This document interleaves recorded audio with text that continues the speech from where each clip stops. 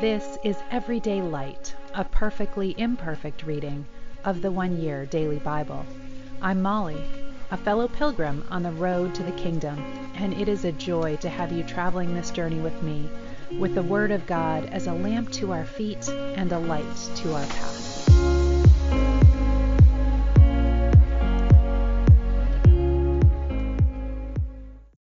Welcome. This is the One Year Bible reading for September 13th, and we are in the book of Isaiah in chapter 12 this morning, which starts with the words, "in that day." So we need to remember, in what day?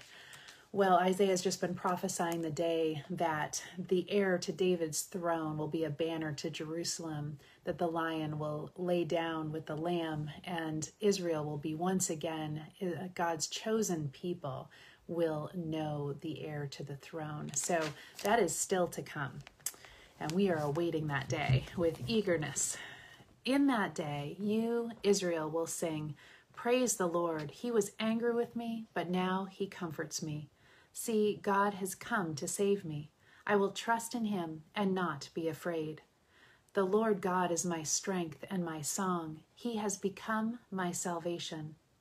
With joy you will drink deeply from the fountain of salvation. In that wonderful day you will sing, thank the Lord, praise his name. Tell the world what he has done. Oh, how mighty he is. Sing to the Lord for the wonderful things he has done.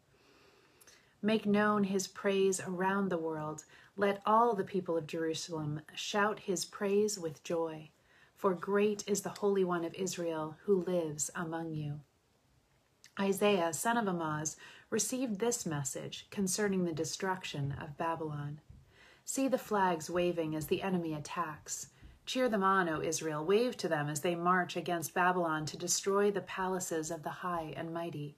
I, the Lord, have assigned this task to these armies, and they will rejoice when I am exalted. I have called them to satisfy my anger. Hear the noise on the mountains. Listen as the armies march. It is the noise and the shout of many nations. The Lord Almighty has brought them here to form an army. They came from countries far away. They are the Lord's weapons. They carry his anger with them and will destroy the whole land. Scream in terror, for the Lord's time has arrived, the time for the Almighty to destroy. Every arm is paralyzed with fear. Even the strongest heart melts and are afraid. Fear grips them with terrible pangs like those of a woman about to give birth. They look helplessly at one another as the flames of the burning city reflect on their faces. For see, the day of the Lord is coming, the terrible day of his fury and fierce anger. The land will be destroyed and all the sinners with it. The heavens will be black above them. No light will shine from stars or sun or moon. I, the Lord, will punish the world for its evil and the wicked for their sins. I will crush the arrogance of the proud and the haughtiness of the mighty. Few will be left alive when I have finished my work. People will be as scarce as gold, more rare than the gold of Ophir. For I will shake the heavens, and the earth will move from its place. I, the Lord Almighty, will show my fury and fierce anger. Everyone will run until exhausted, rushing back to their own lands like a hunted deer, wandering like sheep without a shepherd. Anyone who is captured will be run through with a sword. Their little children will be dashed to death right before their eyes.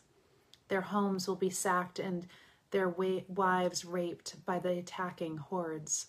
For I will stir up the Medes against Babylon, and no amount of silver or gold will buy them off.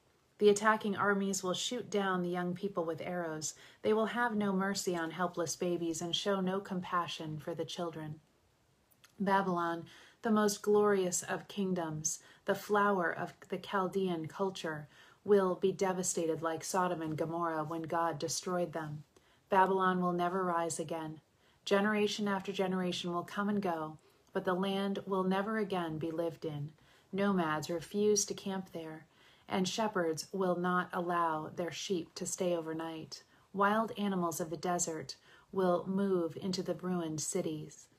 The houses will be haunted by howling creatures. Ostriches will live among the ruins, and wild goats will come there to dance. Hyenas will howl in their fortress, and jackals will make their dens in the palaces. Babylon's days are numbered. The time of its destruction will soon arrive. And we know that this, what was future to Isaiah, happened exactly as the Lord foretold. Babylon captured Jerusalem and enslaved the people of Judah and brought them back to their city under Nebuchadnezzar. But then the Babylonians were taken over by the Medes and the Persians. So God was very specific in this prophecy, and it came to pass exactly as he said. But the Lord will have mercy on the descendants of Jacob. Israel will be his special people once again. He will bring them back to settle once again in their own land, and people from many different nations will come and join them there and become a part of the people of Israel. The nations of the world will help the Lord's people to return, and those who come to live in their land will serve them. Those who captured Israel will be captured, and Israel will rule over its enemies. In that wonderful day when the Lord gives his people rest from their sorrow and fear, from slavery and chains, you will taunt the king of Babylon. You will say, "The mighty man has been destroyed. Yes, your insolence has ended. For the Lord has crushed your wicked power and broken your evil rule. You persecuted the people with unceasing blows of rage and held the nations in your angry grip. Your tyranny was unrestrained. But at last the land is quiet and at rest. Finally, it can sing again. Even the trees of the forest, the cypress trees and the cedars of Lebanon, sing out this joyous song. Your power is broken. No one will come to cut us down now. In the place of the dead, there is excitement over your arrival. World leaders and mighty kings long dead are there to see you. With one voice, they all cry out, "Now you are as weak as we are. Your might and power are gone. They were buried with you. All the pleasant music in your palace has ceased. Now maggots are your sheet and worms are your blanket. How you are fallen from heaven, O shining star, son of the morning. You have been thrown down to the earth, you who destroyed the nations of the world.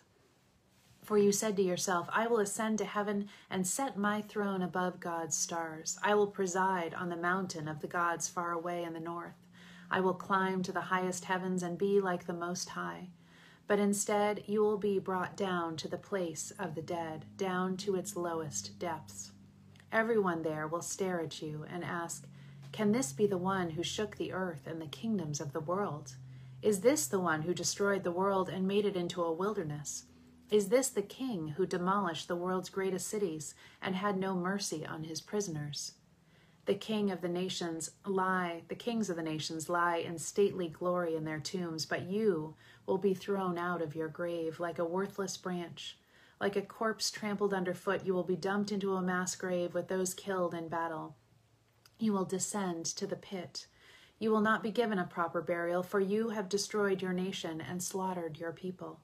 Your son will not succeed you as king. Kill the children of this sinner. Do not let them rise and conquer the land or rebuild the cities of the world. This is what the Lord Almighty says. I myself have risen against him. I will destroy his children and his children's children, so they will never sit on his throne. I will make Babylon into a desolate land, a place of porcupines, filled with swamps and marshes. I will sweep the land with the broom of destruction. I, the Lord Almighty, have spoken. The Lord Almighty has sworn this oath. It will all happen as I have planned. It will come about according to my purposes. I will break the Assyrians when they are in Israel. I will trample them on my mountains. My people will no longer be their slaves.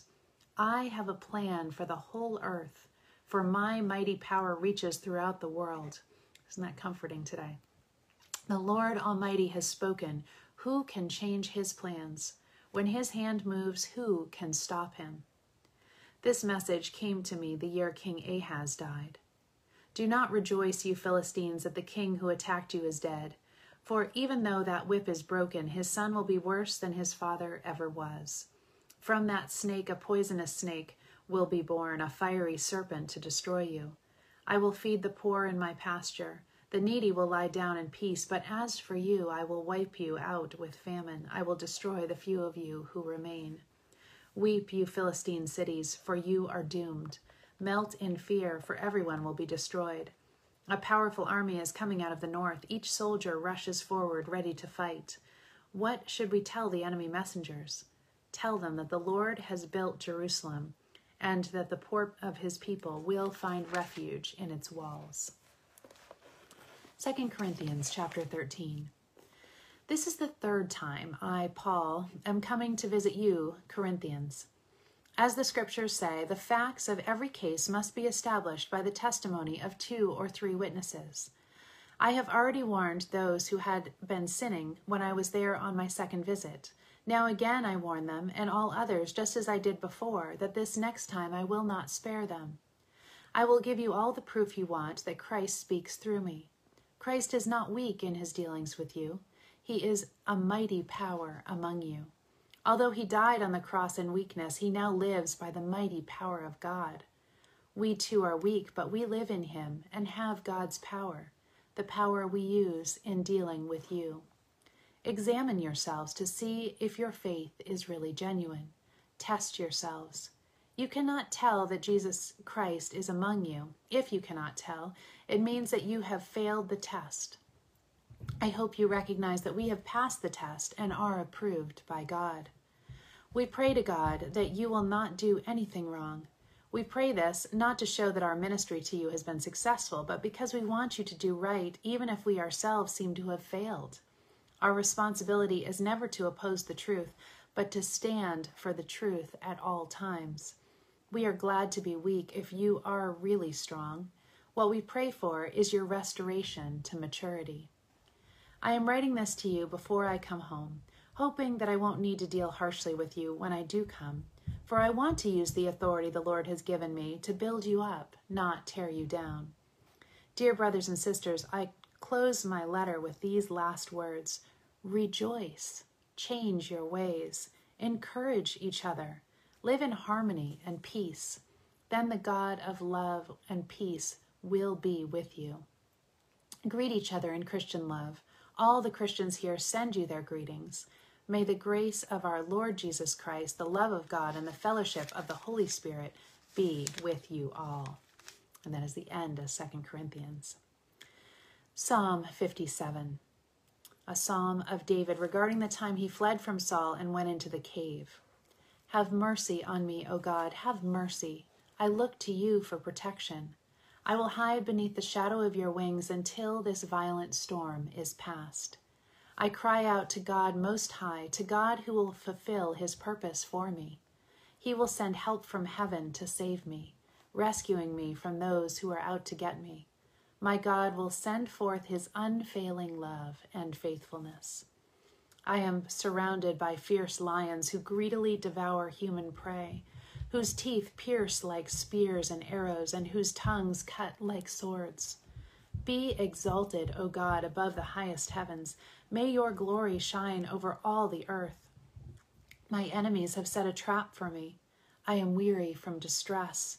They have dug a deep pit in my path, but they themselves have fallen into it. My heart is confident in you, O God. No wonder I can sing your praises. Wake up, my soul. Wake up, O harp and lyre. I will awaken the dawn with my song. I will thank you, Lord, in front of all the people. I will sing your praises among the nations, for your unfailing love is as high as the heavens. Your faithfulness reaches to the clouds. Be exalted, O God, above the highest heavens. May your glory shine over all the earth. Proverbs 23, 9 through 11. Don't waste your breath on fools, for they will despise the wisest advice. Don't steal the land of defenseless orphans by moving the ancient boundary markers, for their Redeemer is strong. He himself will bring their charges against you. And to end today, we're in this last chapter of the life you've always wanted, a life of endurance. And I have just a brief passage to share because it's enough for today. It's called The Road to Moriah. And remember, Ortberg was just talking about the fact that suffering changes us, but in uncertain ways. And we need to take our lead from the cloud of witnesses. And he writes, the primary champion, the one who gets the most space in the cloud, is Abraham. Let us consider how this Old Testament saint endured the most difficult stage of his race. So the road to Moriah. God said to Abraham, "Take your son, your only son, Isaac, whom you love, and go to the land of Moriah and offer him there as a burnt offering on one of the mountains that I shall show you." It is a dark road to Moriah. It is dark because it means giving up what Abraham loves most in the world. But the darkness is more than that.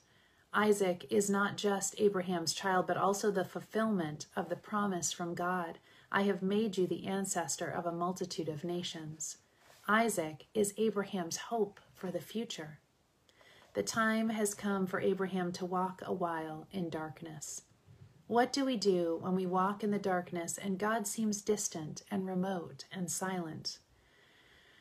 Gerhard von Rad suggests that Abraham is going out onto the road of, quote, God-forsakenness, where God seems to contradict himself, appears to want to remove the salvation that he himself began in human history.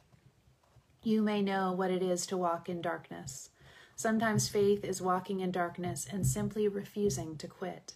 Sometimes faith is just hanging on. The character of the faith that allows us to be transformed by suffering and darkness is not doubt-free certainty. Rather, it is tenacious obedience. And I'll just end with a brief testimony here. I was sharing this with a friend yesterday, but I found myself at a point in my life where I wanted to be obedient to God. And the Lord put on the offering table something that was very dear to me, that I did not want to lose, that I held very precious and thought was a gift from him. But I was at that point of obedience. Was I going to believe God and do what was right, or was I going to try to save this that I loved? And I chose obedience, and I lost that thing. But nothing has ever grown me more spiritually than that act of obedience. And I'm still walking through that, but I'm grateful because I've grown closer to the Lord and am firmer on the rock of his salvation than I ever have been before. So just as an encouragement to you as you might be walking in the darkness this day, there is light to come, and he is good, and it is worth the step of obedience. Have a beautiful day. I love you all.